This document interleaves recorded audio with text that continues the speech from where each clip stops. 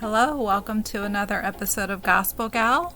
My name is Marissa Namir Gospel Gal, and in today's episode, I will be discussing the topics of Christian liberty and the weaker brother with my friend and co-host, Joy Dudley.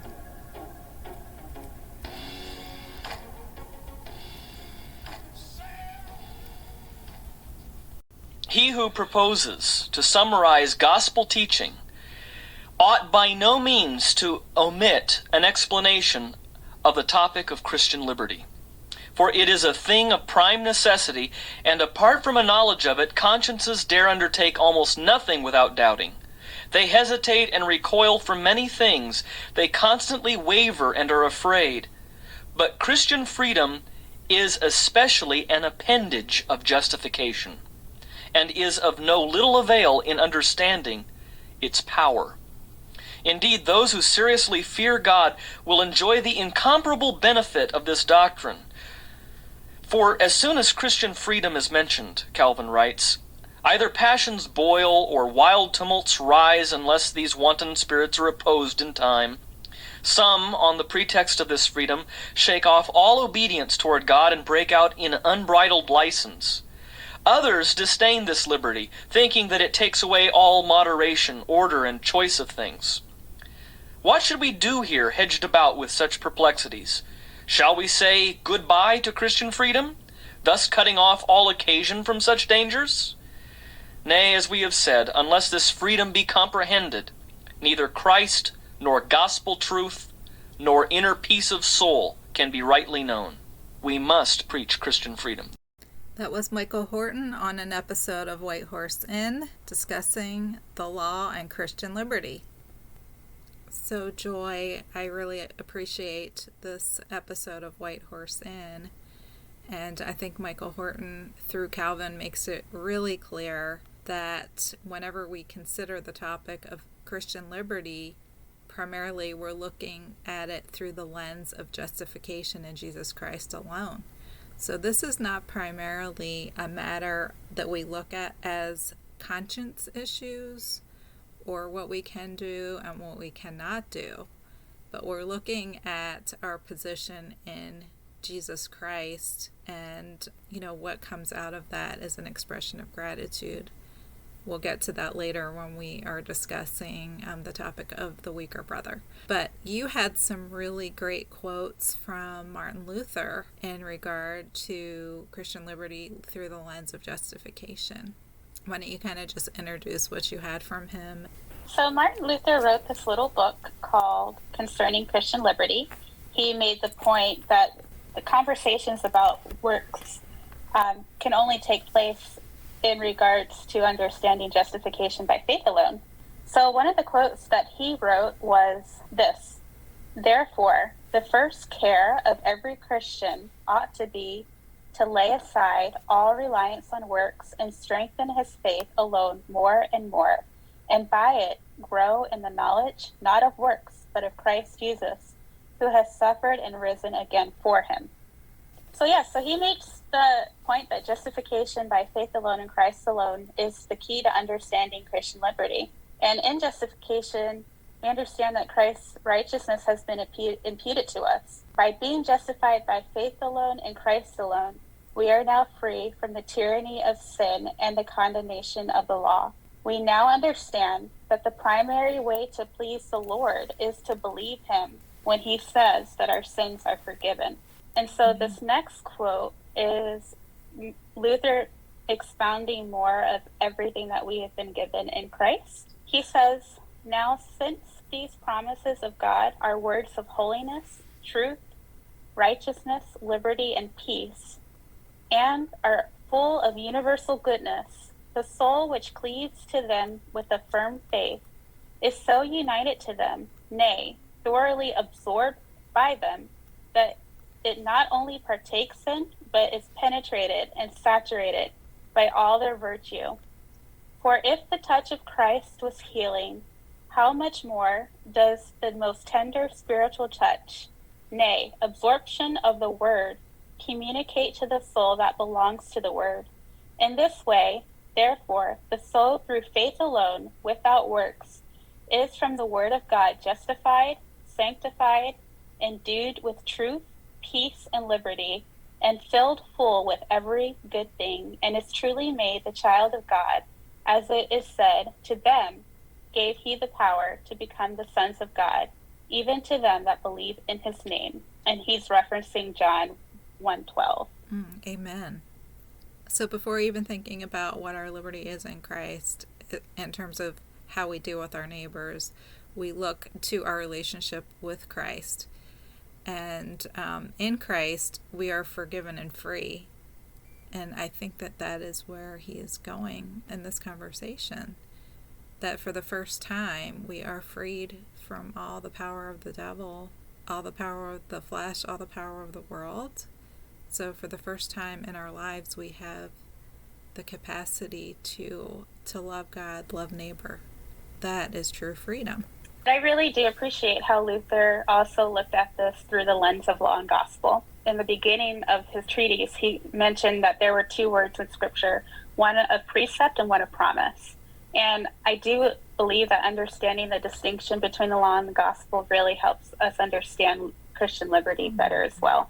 Because if we don't understand this distinction, we can't tell what it is for Christ to be for us and the work that he's performed outside of us. We can't understand what it is to actually love God and love neighbor. Yes. And those things, when they're blurred, then we get a religion of works as opposed to a religion of freedom and grace and peace and rest. So I did want to read one more Luther quote on this point. And he said, "And this is displayed the delightful sight, not only of communion, but of a prosperous warfare of victory, salvation, and redemption. For since Christ is God and man, and is such a person as neither has sinned nor dies nor is condemned, nay, cannot sin, die, or be condemned, and since his righteousness, life, and salvation are invincible, eternal, and almighty, when I say such a person, by the wedding ring of faith, takes a share in the sins, death, and hell of his wife, nay, makes them his own, and deals with them no otherwise than as if they were his, and as if he himself had sinned, and when he suffers, dies, and descends to hell, that he may overcome all things. Since sin, death, and hell cannot swallow him up, they must needs be swallowed up by him in stupendous conflict. For his righteousness rises above the sins of all men. His life is more powerful than all death. His salvation is more unconquerable than all hell. Thus, the believing soul, by the pledge of its faith in Christ, becomes free from all sin, fearless of death, safe from hell, and endowed with the eternal righteousness, life, and salvation of his husband Christ." Amen. Thanks be to God. True freedom is freedom from sin and freedom to live in Christ. Okay, and then the next thought that you had read about was Lord over all. The Christian being the Lord over all and servant to all. So at the beginning of his treatise, he wrote a pretty short quote that I'll read really quickly. "A Christian man is the most free Lord of all and subject to none. A Christian man is the most dutiful servant of all and subject to everyone." It sounds paradoxical, but it's not, because Luther kind of goes into, again, how we are free in the spiritual sense, in the inward man, where he bestows upon us heavenly privileges like prayer and being a priest and being able to come before the Lord clothed in the righteousness of Christ. But then at the same time, because we have been given so much in Christ, we want to give to others out of the abundance of what we have been given. So that's kind of the point that he was making there with that statement. So as Christ, by his birthright, has obtained these two dignities, so he imparts and communicates them to every believer in him, under that law of matrimony, by which all that is the husband's is also the wife's. Hence, all we who believe on Christ are kings and priests in Christ. As it is said, "Ye are a chosen generation, a royal priesthood, a holy nation, a peculiar people, that ye should show forth the praises of him who hath called you out of darkness into his marvelous light. Here he is referencing 1 Peter 2:9. These two things stand thus. First, as regards kingship, every Christian is by faith so exalted above all things that in spiritual power he is completely Lord of all things, so that nothing whatever could do him any hurt, yea, all things are subject to him and are compelled to be subservient to his salvation. Thus Paul says, all things work together for good to them who are the called.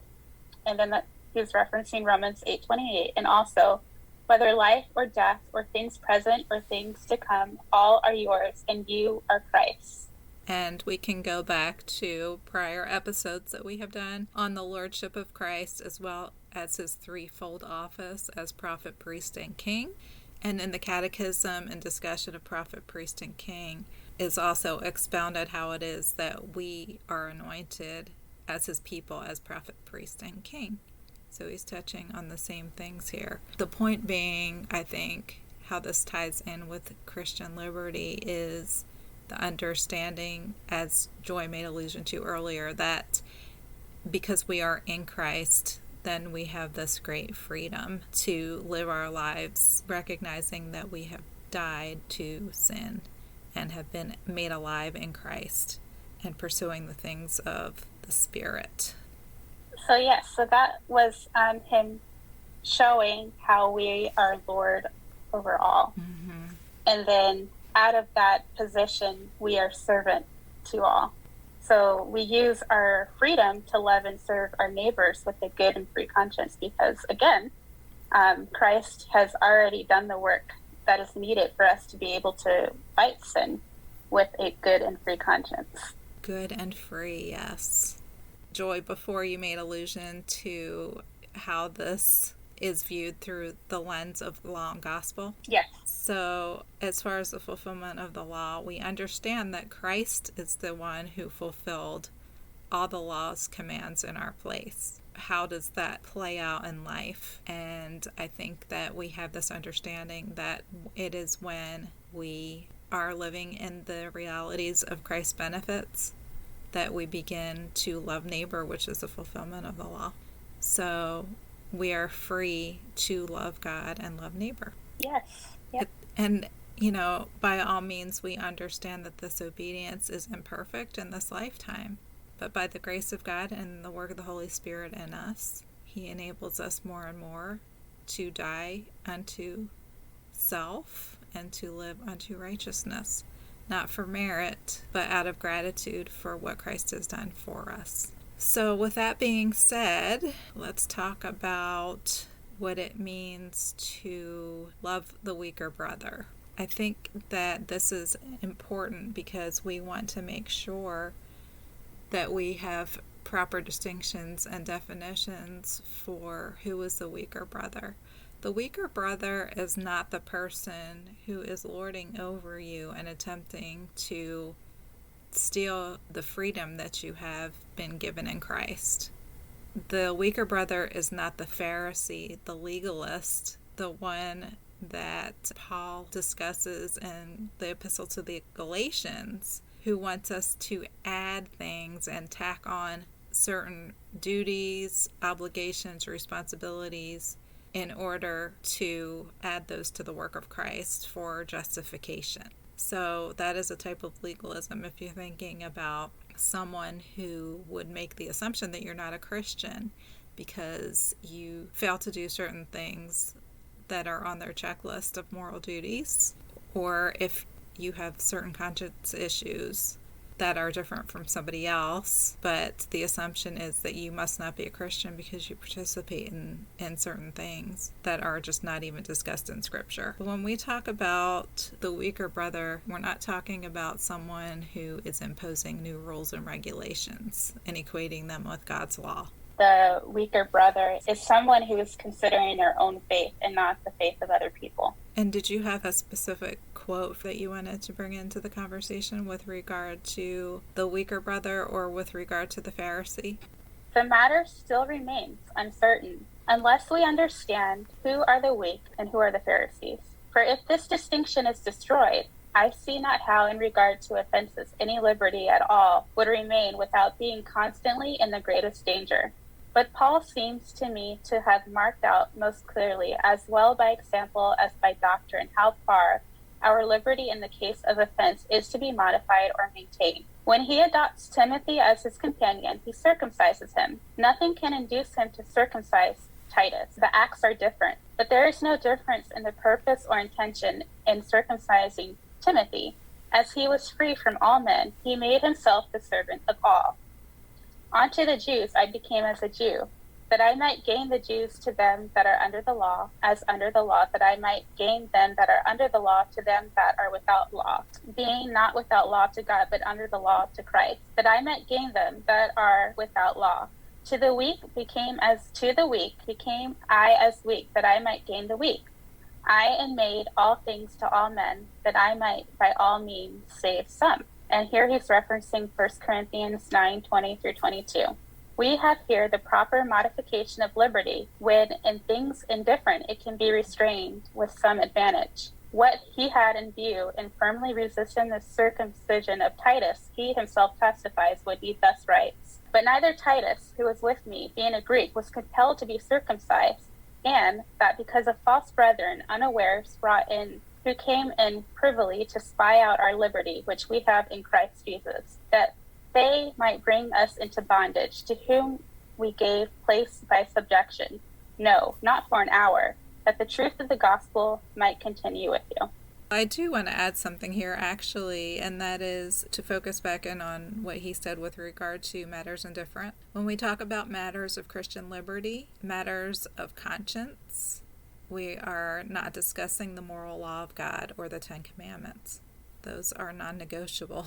Just to reiterate, we understand in the Reformed tradition that the commandments in the third use of the law are expression of love and gratitude. We are not discussing keeping moral law for justification. That's impossible to do, and that is exactly why Christ came, so that we could be justified by his works of the law. But in matters indifferent, this is where we need to be gentle with our weaker brother who is trying to suss out and to flesh out, what is it that I am allowed to do now? We don't ever want to put a stumbling block in the way of our brother who is questioning. Can I add an example of someone who did that with me? Absolutely. Okay. When I was in the situation that I'm in regards to COVID, I've had to take more precautions than most people because of the people that I live with. So when I was thinking about meeting up with a friend, my friend in particular saw things differently than I did. But one of the things that she did for me was that she considered me when asking, okay, well, what can I do to make you more comfortable? And I think that right there is a really good example of someone using their Christian liberty for the love and protection of their neighbor. And I thought that was just really kind and considerate. Yes, it's definitely a great example of matters indifferent. Not that it is indifferent to you. Rather, it is not a matter of God's moral law. It is a matter of just simply caring for and considering your brother or your sister in this case as better than yourself, which Scripture makes allusion to. So why don't you continue with Calvin's thought on this? We here see the necessity of vindicating our liberty when, by the unjust exactions of false apostles, it is brought into danger with weak consciences. In all cases, we must study charity and look to the edification of our neighbor. All things are lawful for me, says he, but all things are not expedient. All things are lawful for me, but all things edify not.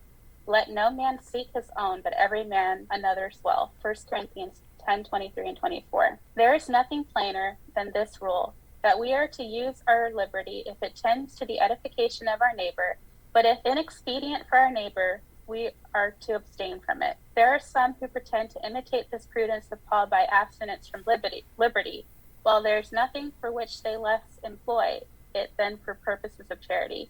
Consulting their own ease, they would have all mention of liberty buried, though it is not less for the interest of our neighbor to use liberty for their good and edification than to modify it occasionally for their advantage. It is the part of a pious man to think that the free power conceded to him in external things is to make him the readier in all offices of charity. when he was talking about the difference between Timothy and Titus with the apostles, that Paul did not have Titus circumcised because he felt that he had to vindicate his Christian liberty against the false apostles and the false Pharisees who were saying that you had to be circumcised in order to be saved. And I think that's a really important distinction, because there are people out there who like to use that term weaker brother and manipulate it and abuse it and to bind other people's consciences when it has really nothing to do with the moral law. And I feel like the Bible is pretty clear as to what is expected of us in the Ten Commandments. And the people who Calvin was referring to and the people that Paul was adamantly against were the people that added things to what was already written. Yeah, I would encourage everybody to go back and listen to the White Horse Inn episode that was cited in the beginning of this episode, because there's a lot of discussion with regard to who is the weaker brother and who is the Pharisee and how we are to deal with each one of those people. They are not the same. And the people who would fall into the Pharisee category, again, are those who will manipulate scripture or will create their own rules in order to judge you. And those rules are specifically the ones that the Apostle Paul is encouraging us to throw off. In Galatians, he's very clear on this topic. There is nothing that we do that affects our justification. We are as justified now in the present as we will be in glory. That does not mean that we have the freedom or the license to sin. So when we're discussing the weaker brother, we're not talking about violation of the moral law. We are looking at matters indifferent or matters of conscience. And Joy gave us a really great example of what that means. And her sister in Christ was loving her and considering her and not wanting to put a stumbling block in her path in either direction. Another example of this that is just really super concrete in my own life is I have relatives who believe that it is wrong to participate in holidays even outside of the church. And this is a matter that I've had to really wrestle with and consider because it's been so present in my life. We are not living in Exodus. We're not living in a time where we have civil and ceremonial laws imposed on us, and we really have to be careful where it comes to matters of this nature. If someone tells me, well, maybe you're not a Christian because you're celebrating these holidays, then I can look at them and say, thanks be to God in Jesus Christ, I'm fully justified, not by whether or not I am observing a particular holiday, but because Christ has lived righteously in my place and has suffered all the wrath that I deserve and has risen again for my justification. But by the same token, we do not have the liberty to violate God's moral law. The Ten Commandments are in perpetuity. They're forever. That's why we see the concepts of them repeated throughout the New Testament. Never is it right or acceptable to worship another God. So if I'm bowing down and worshiping the Christmas tree, please correct me, for I am participating in idolatry, right? Mm-hmm. That's something different. You violated the first command. If I bow down and worship the tree, correct. I really liked what you had to say there about, again, being justified. And I wanted to say that the Pharisee considers not just their own faith, but judges the faith of others, and they bind others to their own consciousness, putting other Christians under the yoke of slavery and terror. Mm-hmm. As Christians, we are obligated to boldly live out our justification, to show them that their ways are cruel and are antithetical to the gospel. And here, we do not need to constrict our liberty, but boldly use it to show that justification is by faith alone in Christ alone. There's that. To anyone who tells me that, I don't know, watching a certain TV show, because I watched the show, I can't possibly be a real Christian. To them, I say, I am justified by faith alone in Christ alone, and I will watch this TV show to the glory of God and Amen. enjoy it as a good gift that He has given me. Because we have a free and good conscience. Yes. Yes.